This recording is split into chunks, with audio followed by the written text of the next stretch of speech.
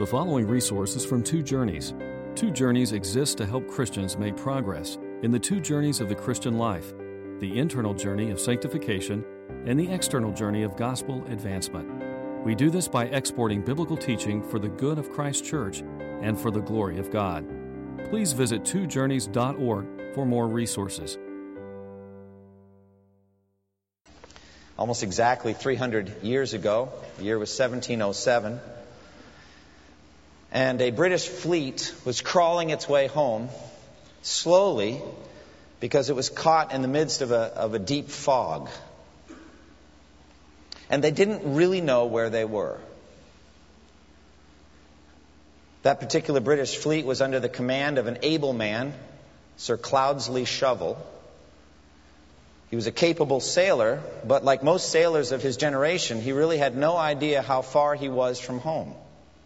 He got all of his navigators together and they guessed at where they were in the fog.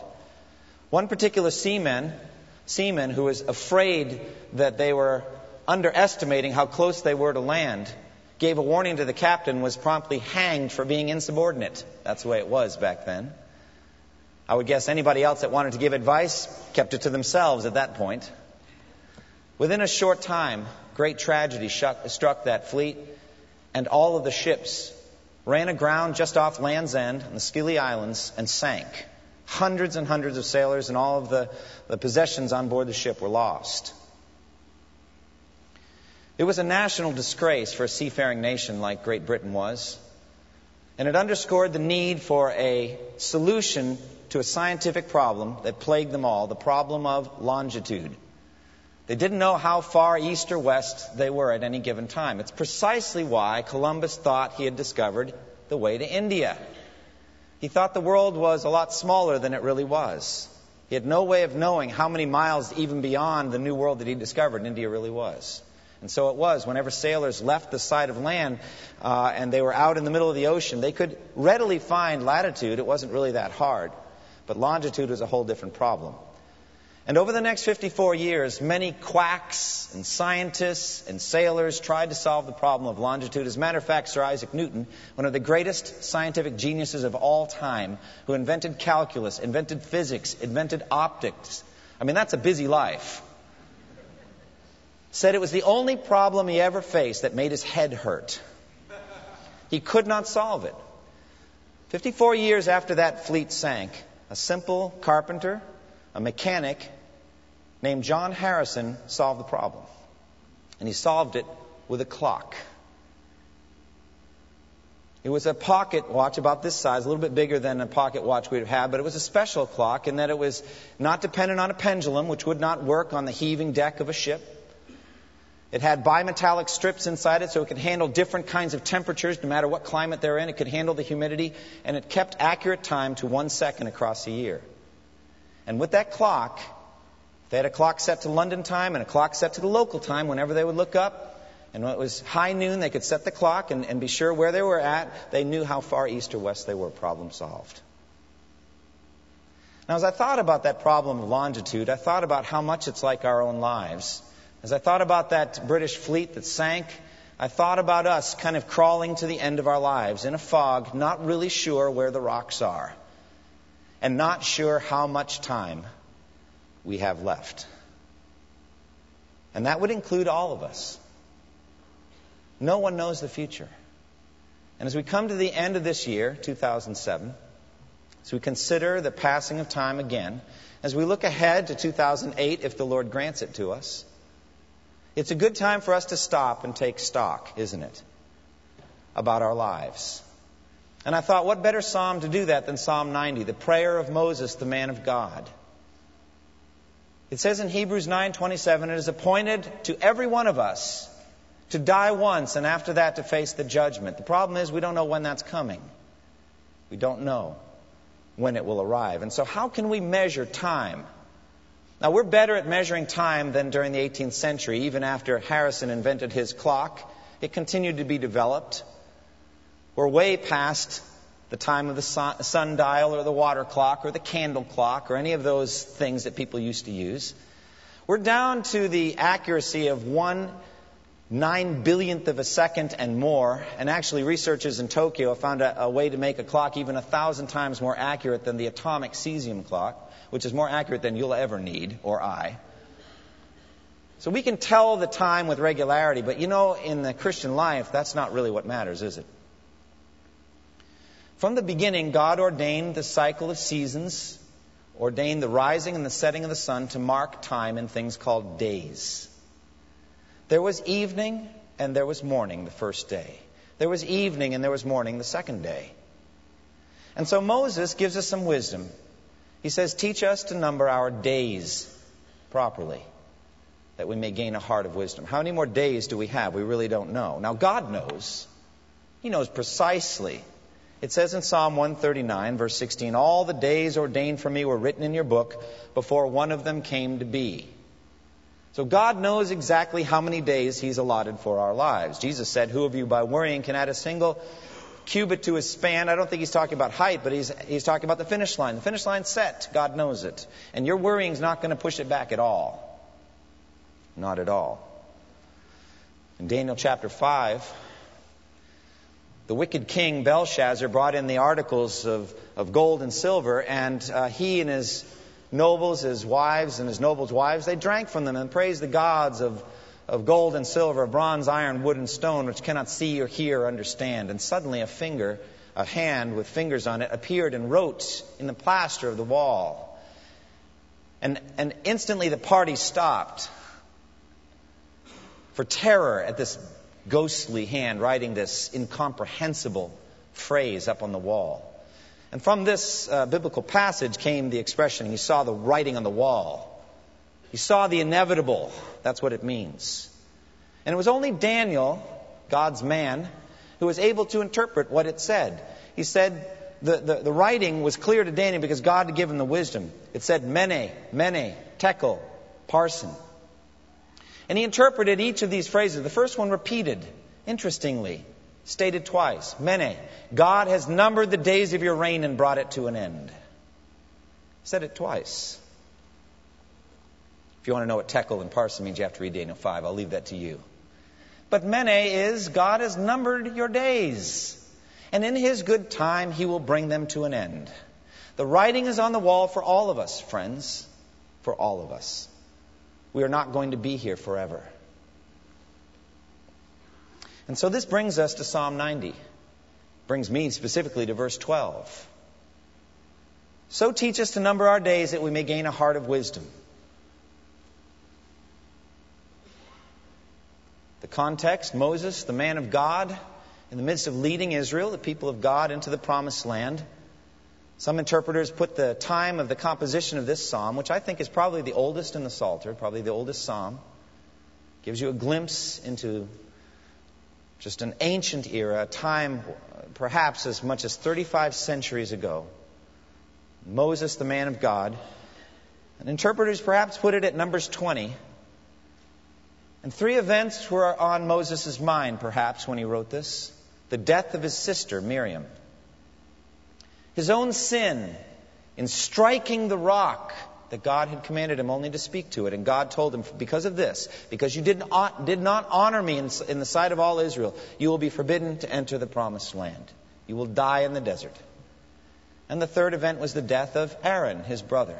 These three things, I think, forced this man of God to think about time and death and to write this. And you know, the tone is not morose. It's somber, it's serious, but it's not morose. It's not bitter. It's just realistic.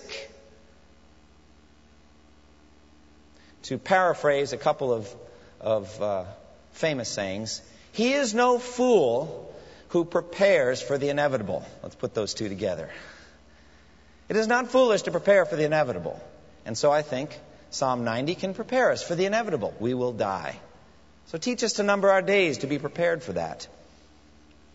John Bunyan, author of Pilgrim's Progress, wrote a classic meditation on Luke 16. You remember Luke 16, verse 27, 28 in there, the rich man and Lazarus. The rich man is in hell.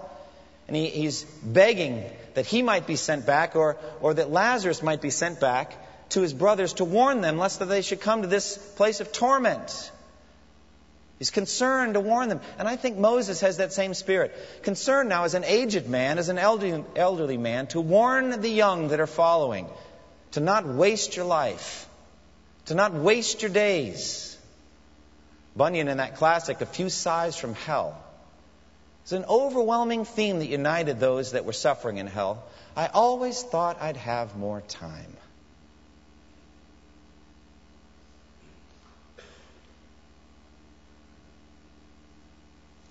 I always thought that I would have more time. Well, you may have more time if God grants it to you. But it is wise for you to prepare for the inevitable. And the inevitable is the end of your time here on earth. And so Psalm 90 helps us. Psalm 90 begins in verse 1 and 2 with the eternal greatness of God. And if I can just say directly, the way you prepare for eternity is to focus on God, to trust on God, to rest yourselves on the eternal God through His Son, Jesus Christ. That's how you do it. But look what it says right at the beginning, verse 1 and 2. Lord, you have been our dwelling place throughout all generations, before the mountains were born, where you brought forth the earth and the world from everlasting to everlasting. You are God. God alone is our eternal dwelling place. Moses, I think, was reflecting on all of his wanderings, for he'd been a great wanderer. He'd come to this realization, God is my home. God is my dwelling place. Everything else is temporary. Everything else is movable. Even the ground beneath our very feet is movable. He saw it happen twice. You remember at Mount Sinai when there was a great earthquake and the ground beneath their feet was shaken with the glory and the greatness of God at the giving of the Ten Commandments. He saw it again during the rebellion of Korah and Dathan and Abiram, when the earth split and people, whole families, fell down into the crevice and the earth covered them up. So even the very ground under our feet is temporary and movable. Moses' ancient ancestors, Abraham, Isaac, and Jacob, they were strangers in the promised land. They lived in tents. They moved around from place to place. Moses' immediate ancestors had been slaves in a country not their own. Nothing was theirs. They didn't possess anything. Moses himself had fled from Egypt after murdering an Egyptian. And he'd come to live in his father-in-law's house. And at age 80, when God called him to his service, he was tending his father-in-law's sheep. Would you read a book on success? How to tend your father-in-law's sheep at age 80. This is not a great leader, a great man to be emulated at that point, it seems. So what a wasted life. Doesn't even own his own sheep. He's tending his father-in-law's sheep. He doesn't have any possessions. Lord, you have been our dwelling place from generation to generation. He is in a position to meditate on these things. And he meditates on the eternality of God. A short time ago, I went down to Miami for the funeral of my father's sister, my aunt. She had no husband, no children, and with her death ended that whole family line, my father's family line down there in Miami. And it was a strange thing for me to go with my mother and my brother into my aunt's house that had been my grandparents' house before. And I had some memories. We didn't go down there frequently. But to look at that small collection of possessions, what was left behind, some photos, some other things, it's a sobering thing. You know what I'm talking about. And a sense of the end of a life. There was a time that was her home, and now that time is gone. You see, Lord, you have been our dwelling place from generation to generation. The eternality of God. Moses compares the transience of life spent wandering on the earth with the eternality of God. That God alone is eternal. He alone is timeless. He alone is permanent, unchanging, an immovable rock on which you can build your life for all eternity.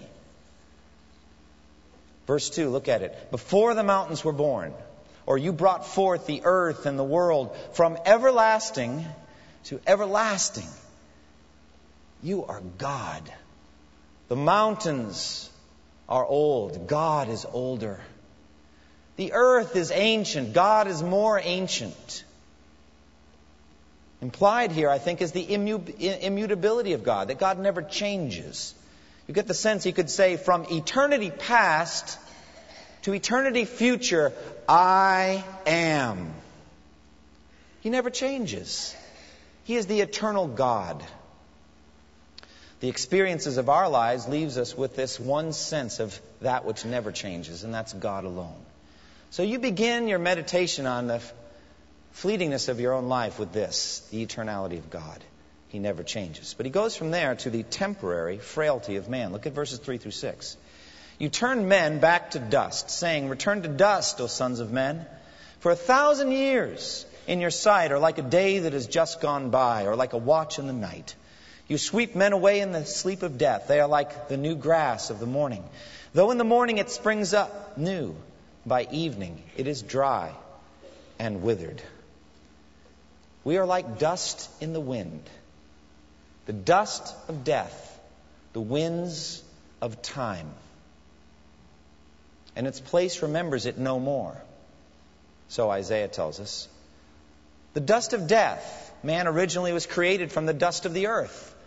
God, through His infinite skill, was able to make a human being, Adam, out of the dust of the earth and breathe into his nostrils the breath of life. But after Adam sinned, the death penalty came down because God told him it would, and God is faithful to His word. And in the curse on Adam, it says in Genesis 3:19, by the sweat of your brow you will eat your food until you return to the ground. Since from it you were taken, for dust you are, and to dust you shall return.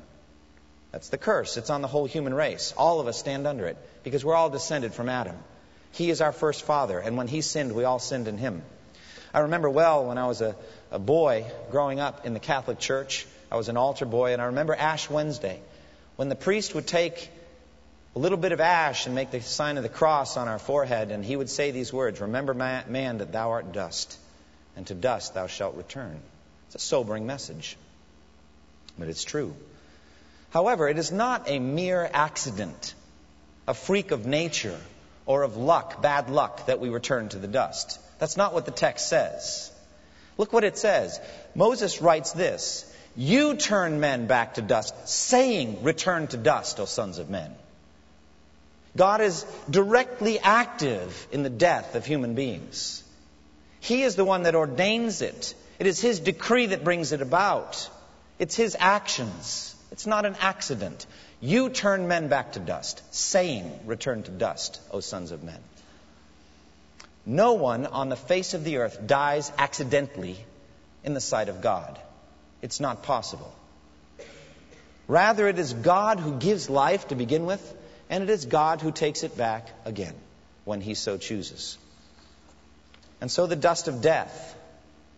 But we also have the winds of time. Not only do our bodies return to dust, but also the dust is scattered by the wind, and its place remembers it no more. Even if you're very famous, in a windswept plain in ancient Persia, modern Iran, there's a memorial in Pasar Gadai in modern Iran. It's a simple monument. It's a little stone house, and it's built on 6 stone steps. And you can go in it, but there's nothing there. It's been looted.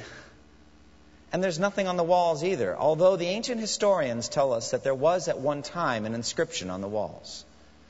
The tomb, it seems, belonged to Cyrus the Great of Persia. And the inscription read this, O man, whoever you are and wherever you come from, for I know you will come, I am Cyrus, who won the Persians their empire. Do not therefore grudge me this little earth that covers my body. However, you can't read those words anymore because apparently the wind of time has erased it. It's gone. But the historians tell us this is what it said. Cyrus the Great at one point, at the height of his power, ruled over an empire of 127 provinces. It went into modern Greece and it went as far as India, the Indus River. Almost 3,000 miles east to west, almost as big as the United States. The largest empire the world had ever seen up to that point. And he's reduced to this little stone house, and now we're not even sure whether it was his or not. Not 100% sure. Life, therefore, is brief. And after it's over, the place remembers it no more. Later in the psalm, Moses will comment just on how brief human life is. Look at verse 10. The length of our days is 70 years or 80 if we have the strength. Yet their span is but trouble and sorrow, for they quickly pass and we fly away.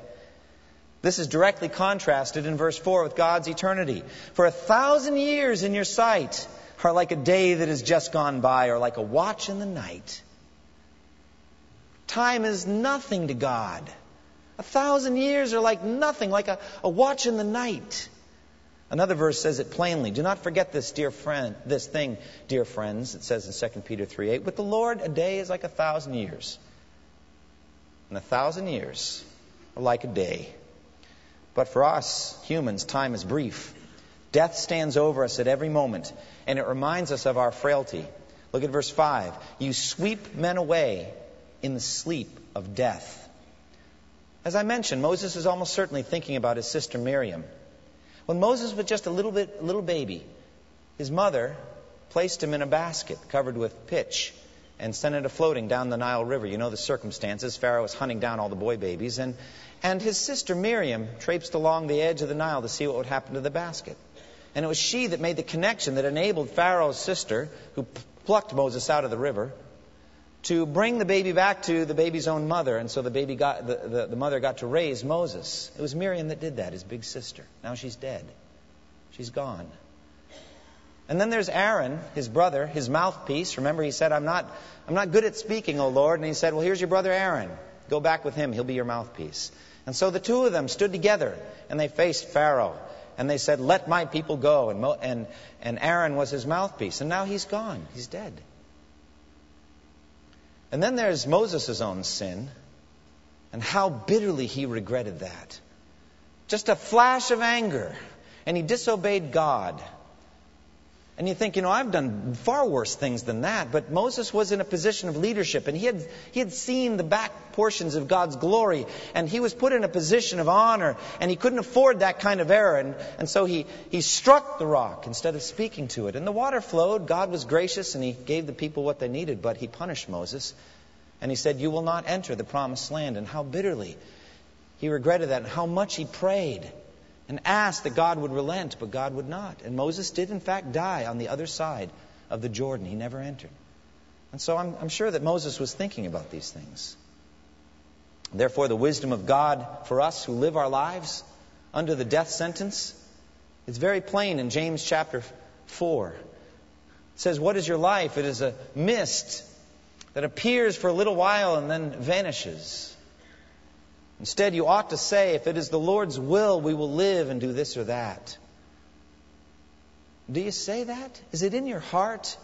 If it is the Lord's will, I will live. You ought to say it to yourself.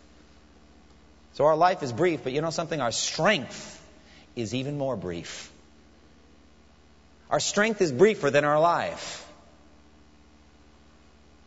Our life flies by quickly. Our strength flies by even more quickly. Look at verse 5 and 6. They are like the new grass of the morning, though in the morning it springs up new. By evening it is dry and withered. We reach our peak physically in our teens and 20s. Develop it. Reach a physical prowess, perhaps mid-20s. And I have discovered it's all downhill from there. Oh, there are some that are older than me that say, you're not done discovering that, dear brother. It's even further downhill than you're at right now. Oh, don't discourage me. I can already see it coming. I'm looking down into the valley. I can't avoid it. I'm heading that way. And those of you that haven't reached the hill, over the hill, you haven't reached the top yet, it's coming for you too. Though you don't think it's going to, it will. So we reach our peak physically early on. We reach our peak intellectually, mentally further on than that. Our peak professionally, maybe, further on. But our time of strength and capability is very brief. It does not last long. What is the application? Make the most of every moment. You don't know how long you have before the evil days come, Ecclesiastes 12, and you have no strength anymore to do the things that you wanted to do. The time is flying by quickly. And behind all of this struggle and strife and difficulty is the sinfulness of man and the wrath of God. Verses 7 through 11.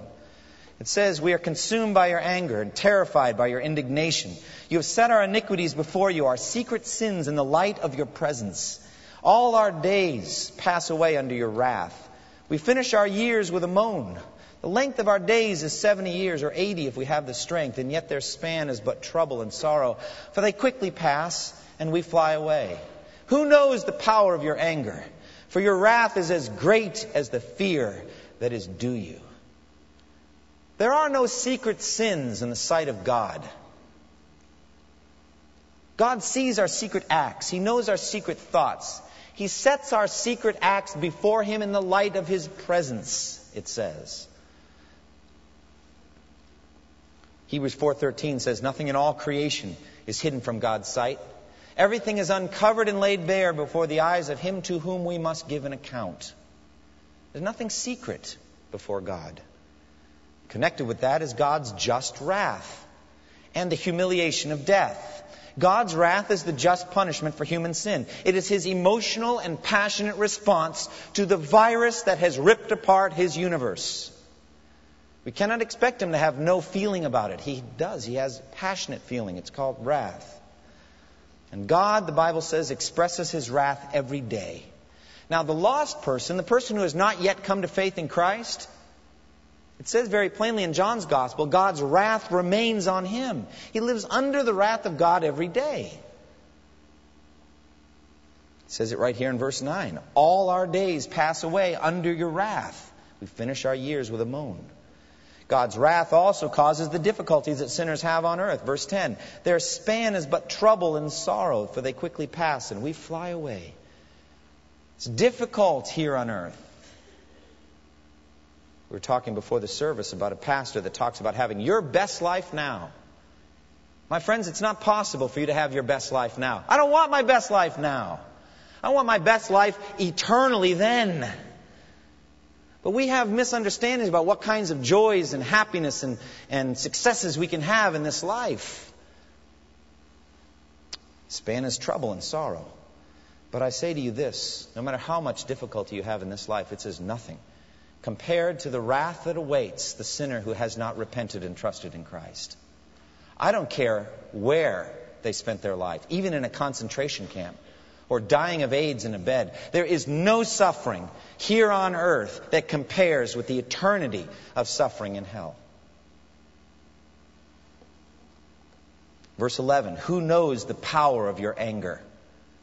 For your wrath is as great as the fear that is due you.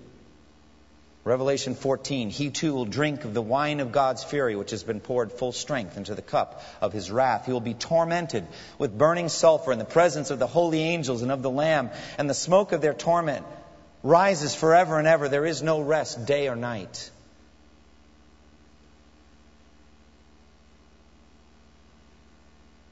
That's what awaits every single person who has not repented and trusted in Christ. That's where every single one of us would be going if Jesus hadn't shed His blood for us.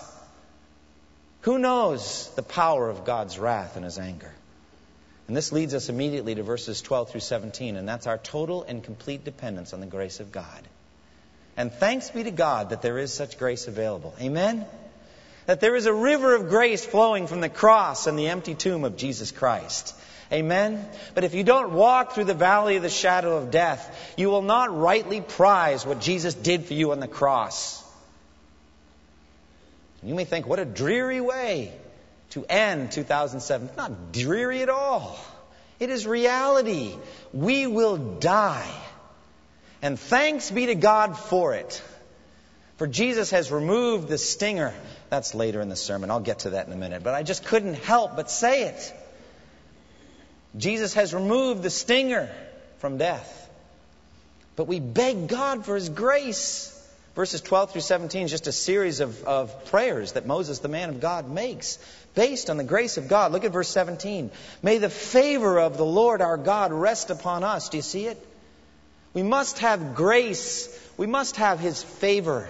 If we do not, we will perish. May the favor of the Lord our God rest upon us. Verse 17. And so it's just a series of requests that he, as a spiritual beggar before the throne of grace, with nothing in his hand to bring, comes and asks God for. First, grace to number our days properly. Amen? Number your days with wisdom. Look at verse 12. Teach us to number our days aright, that we may gain a heart of wisdom. Naturally, we are foolish about the passage of time.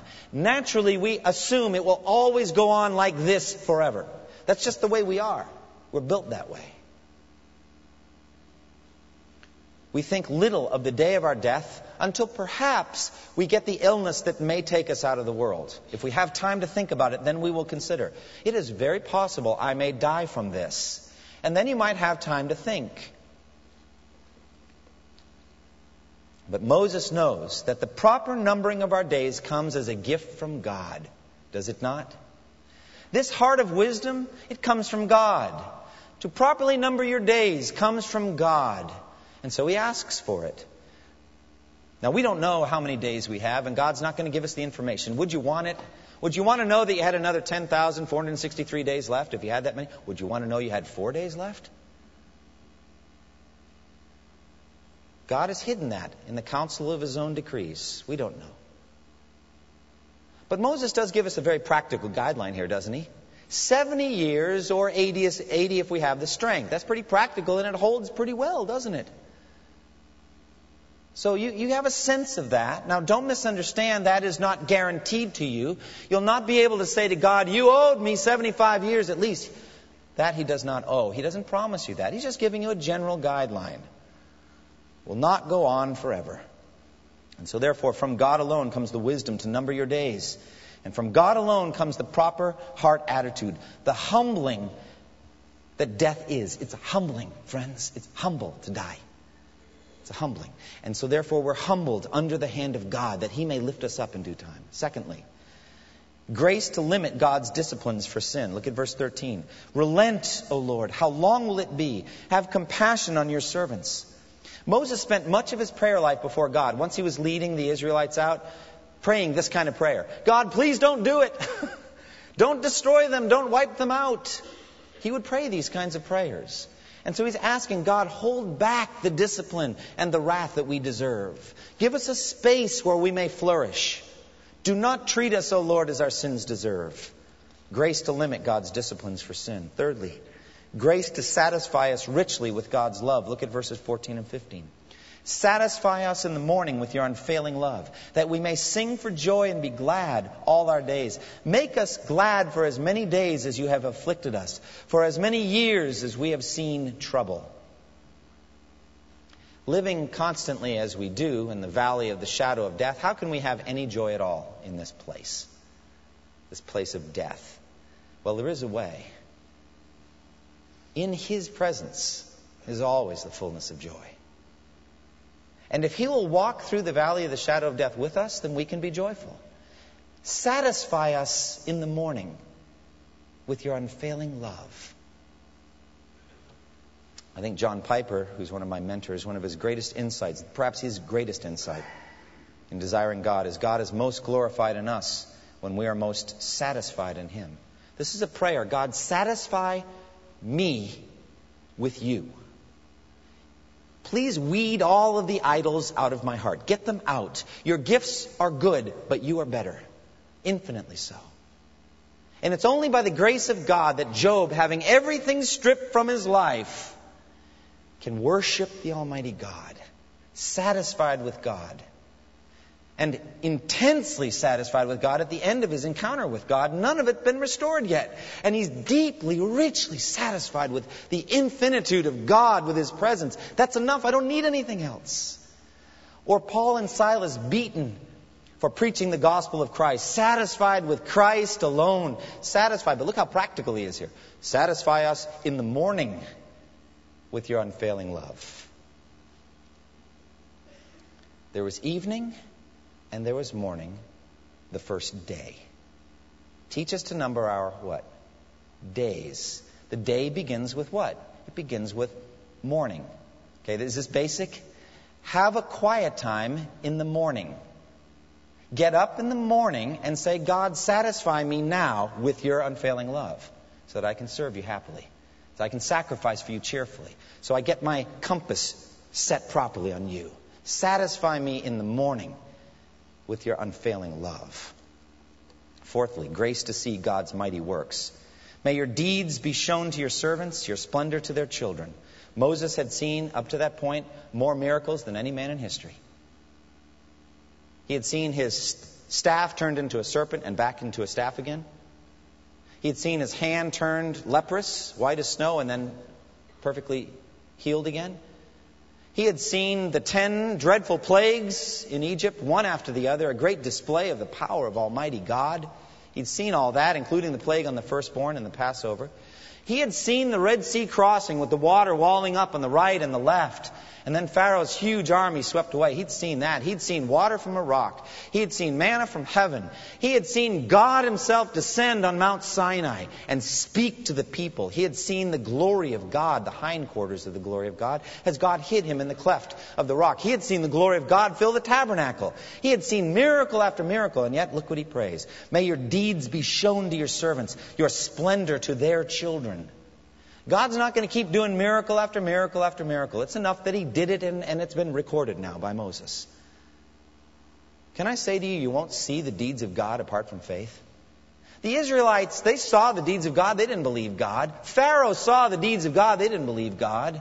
He's actually praying here for the faith to see the deeds of God, to see them for what they are, acts of Almighty God. You can see them yourself. You just pick up the Bible and with eyes of faith you can see the deeds of God, his greatness. Fifth, and finally, grace to establish our works, our own works. Verse 17, may the favor of the Lord our God rest upon us. Establish the work of our hands for us. Yes, establish the works of our hands. If our lives really are dust in the wind, can we really achieve anything of eternal consequence?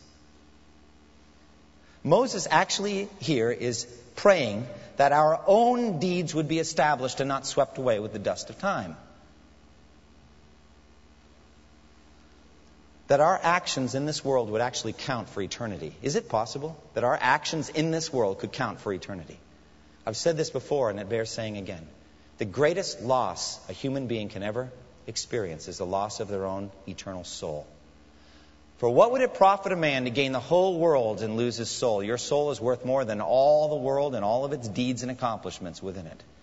But the second greatest loss a human being can experience is the loss of the time of their life and of the good works that God had ordained for you to do, that you should walk in them, that you wasted them through selfishness and faithlessness. That's the second greatest loss. And that's spoken of in 1 Corinthians 3. When all of your works, the gold, the silver, and the costly stones, the wood, the hay, and the straw are tested by fire, and what remains will last for eternity. And so he prays boldly that God would establish the work of our hands. Now, Christ alone is our true dwelling place. Lord Jesus Christ, you have been our dwelling place from generation to generation. There is only one rock that is unshakable on which a human being can build his or her life. Only one, and that's Jesus Christ. Look to the cross of Jesus Christ. Look to the empty tomb for the remedy to all of the sadness and the distress that this psalm accurately reflects. Our sin, the wrath of God, dealt with completely at the cross of Christ. Jesus, the Son of God, our substitute, he died under the wrath of Almighty God. He shed his blood that God's wrath might be completely satisfied. Look to Christ.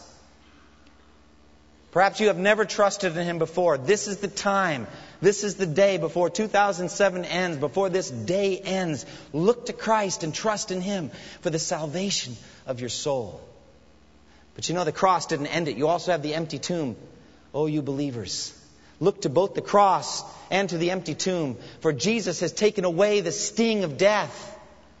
And for us, the tomb is just a gateway into eternal joy. There's a little bit of a trick in your outline here. Look at the second point here. The eternal greatness of God. You see that? Number 2, the temporary frailty of man. Is our frailty temporary? Yes, it is in Christ. In Christ, our frailty is temporary. Listen to what it says, 1 Corinthians 15. So will it be with the resurrection from the dead. The body that is sown is perishable. It is raised imperishable. It is sown in dishonor. It is raised in glory. It is sown in weakness. It is raised in power. There it is. There goes frailty. Gone forever. Sown in weakness, raised in power. It has sown a natural body. It has raised a spiritual body. Look to Christ. Trust in Him. He is your eternal dwelling place. And He will give you a body just like His. A resurrection body, and the frailty will be gone forever. The future is bright, friends, and it's coming soon. Revelation 22, 12 through 14, Jesus said, "Behold, I am coming soon. My reward is with me, and I will give to everyone according to what he has done. I am the Alpha and the Omega, the first and the last, the beginning and the end. Blessed are those who wash their robes, that they may have the right to the tree of life and may go through the gates into the city." That is the eternal city, our eternal dwelling place with God. All right, practical application. How do you number your days? Well, I don't think you need to go to the insurance company and get an actuarial chart and figure out how many days you'd have left statistically. Just know that there's a finite number of them. And you really don't know how many more you really have, because accidents can take you out. You might not make it home today. You might make it home another 1,000 or 10,000 times. I don't know. But live your life daily in light of eternity. And understand there are special dangers for us here in 21st century America. We are a very distracted people. There's lots of ways to waste your time, more than ever before. And do you know what? There's some really smart people working today, on Sunday, thinking of new ways for you to waste your time. They're coming up with, they'll come out with it in time for Christmas next year. They will come up with new ways for you to waste your time. Can I urge you not to waste your time? For we must all appear before the judgment seat of Christ, that each one may give an account for the things done in the body, whether good or bad. You will give an account for how you spend this afternoon. You'll give an account for how you spend the rest of your life. And we are His workmanship, created in Christ Jesus to do good works, which God ordained in advance that we should walk in them. So, it's New Year's. I bet you're saying, this is what the pastor does every year. This is the New Year's resolution sermon, okay? Look, you don't have to set New Year's resolutions. I think the noble man makes noble plans, and by noble deeds he stands. That's in Isaiah. So make noble plans. If you don't want to write them down, that's fine. You probably won't do them, but it's okay. Write them down anyway. Set goals. Say, where do I want to be spiritually a year from now? How do I want to mature? What character flaws do I see in myself that I'd like to not see? If you're married, you have a great advantage in answering that question. Just ask your spouse. He or she will be delighted to tell you what ways you could improve. I'll say it graciously, though, because you ought to answer with this question, how can I improve too? And there might be some information coming back. Help each other. Grow in grace and the knowledge of Christ. Hebrews 3, 7 and 8 says, stop procrastinating. Stop putting it off. If God has laid something on your heart, do it today. Today, if you hear His voice, do not harden your hearts. Close with me in prayer. Thank you for listening to this resource from twojourneys.org. Feel free to use and share this content to spread the knowledge of God and build His kingdom. Only we ask that you do so for non-commercial purposes and in accordance with the copyright policy found at twojourneys.org. Two Journeys exists to help Christians make progress in the two journeys of the Christian life, the internal journey of sanctification and the external journey of gospel advancement. We do this by exporting biblical teaching for the good of Christ's church and for the glory of God.